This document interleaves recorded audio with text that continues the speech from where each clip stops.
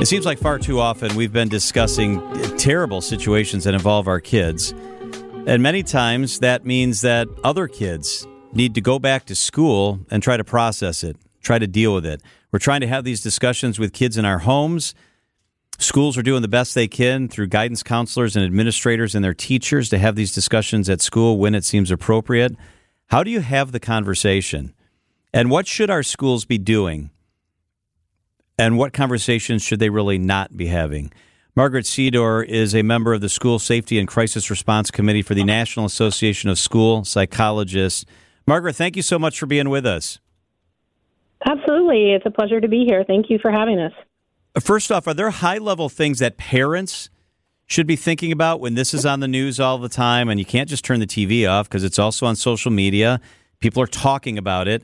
Are there things parents should think about when they have to have conversations with their kids who know what's going on in the world or in our community and it's not great? Absolutely. Thank you for asking that question. I mean, obviously, we've had high-profile acts of violence in our community, and that can often confuse and frighten children, and they might feel that they're constantly in danger. So they're going to look to us as adults for information and guidance on how to react. So it's just like when your toddler is learning to walk and they fall down, the first thing they do is they look to parents, right? So when it comes to something as frightening and as intense as this, our students are going to look to us. So I think first and foremost is just reassuring them that they are safe and that adults are here to protect them. And it's also important to talk to them about what happened, validate their feelings, ask things, and they're going to experience a whole host of feelings, so helping them understand here are some different reactions you might have physically, emotionally, behaviorally, socially, and how that might show up, because sometimes they might be scared, like maybe something's wrong with me of how I'm reacting. But normalizing those different reactions and having time to talk. My mom always said we're given 2 ears and 1 mouth, so really being able to listen twice as much as we speak, sharing space and just opening up that dialogue that you're a trusted person they can talk to. And also making sure the information you do share is developmentally appropriate. Younger kids just need simple information. Older kids might have opinions about what they can do. And also review safety procedures. If you're in a safety concern, what do they do? And is there one adult they can go to if there's a risk or concern? And also monitor them. You know, you may look for things that are different than what you typically see. Not every child's going to express themselves verbally. They may show that their changes in behavior, appetite, or sleep patterns might change, or younger kids might regress in their developmental achievements. So just being on a lookout for that and being able to reach out. And I know we can't limit all social media and television, but what we do know is we should minimize that. Because what it may do is just perpetuate anxiousness, anxiety, confusion, and it may cause more intense feelings rather than moving towards recovery. A critical thing. Go ahead. Sorry. No, I was going to say parents know their children best, but when you bring up the point about trying to keep it simple based upon their age and their level of understanding or maturity. We all have children, I'm sure, or know of children that like to ask questions. I have one in my family, as a matter of fact, and she's 7 years old, but will always ask questions, and then another question, and then another question. Yeah. So that's a tough needle to thread. How do you best go about, kind of communicating what you think is important without divulging too much, knowing that questions are coming?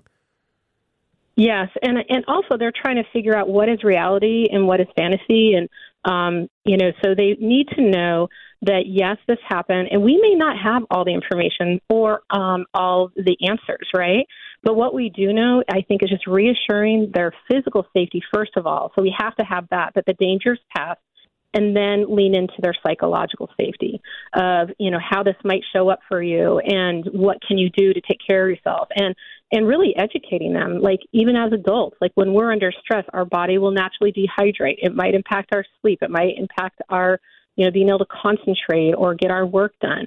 So I think asking questions is really critical, but you also don't want to provide too much, especially with visual pieces like seeing stuff on social media or on TV. We do want to minimize that because that can only further exacerbate issues with feeling a lack of sense of safety. Margaret Sedor is with us. What do you do if a kid dies? And we've had that happening in Milwaukee, unfortunately, far too often. and your kids in the classroom, how do they deal with that in the classroom? What's the method? What's the most effective way? What should parents expect happens in a classroom when a school's dealing with the tragic loss of a young life? Great question. Thank you for asking that. It's really a partnership between the school, the parents, and the community. The first and foremost is we have teams that are trained in Prepare, which is our national curriculum. Students have unique needs. They're very different from adults, and so we have to be developmentally appropriate. So the first thing is we need to make sure we have the correct facts. And so we have training for teams, so everyone has their role, and then we also have psychological triage. So after the crisis, then we're going in and making sure that we have information out to parents, to students, and to staff. And then we prepare our educators to have classroom conversations so that we can hear what are the rumors that you're hearing. And then let's make sure we correct it, because rumors can actually be more damaging than the facts. But saying here is what the facts are, and have them understand here's some common reactions. And we want to avoid sensationalizing it. And we want to help them. What can you do if you are having these different reactions? How can you ensure your well-being and take care of yourself? And then how do you know when there's a need, I need to be able to talk to someone else, or there might be lingering issues? So we go into a script where we're also doing psychological triage. So as we're having these conversations, we're also evaluating how kids are responding and those who might need a little bit more intervention, either individual or group or long-term care through their private insurance or through intensive supports. She is Margaret Sedor. She's with the National Association of School Psychologists. You guys do such important work. We're fortunate we have you in our classrooms and our communities. Margaret, thank you so much for being with us. Thank you so much, and I really appreciate you bringing this to the community as a conversation. And folks can go to nasponline.org for additional information, and there's guidelines and scripts and resources for parents and community members and teachers alike.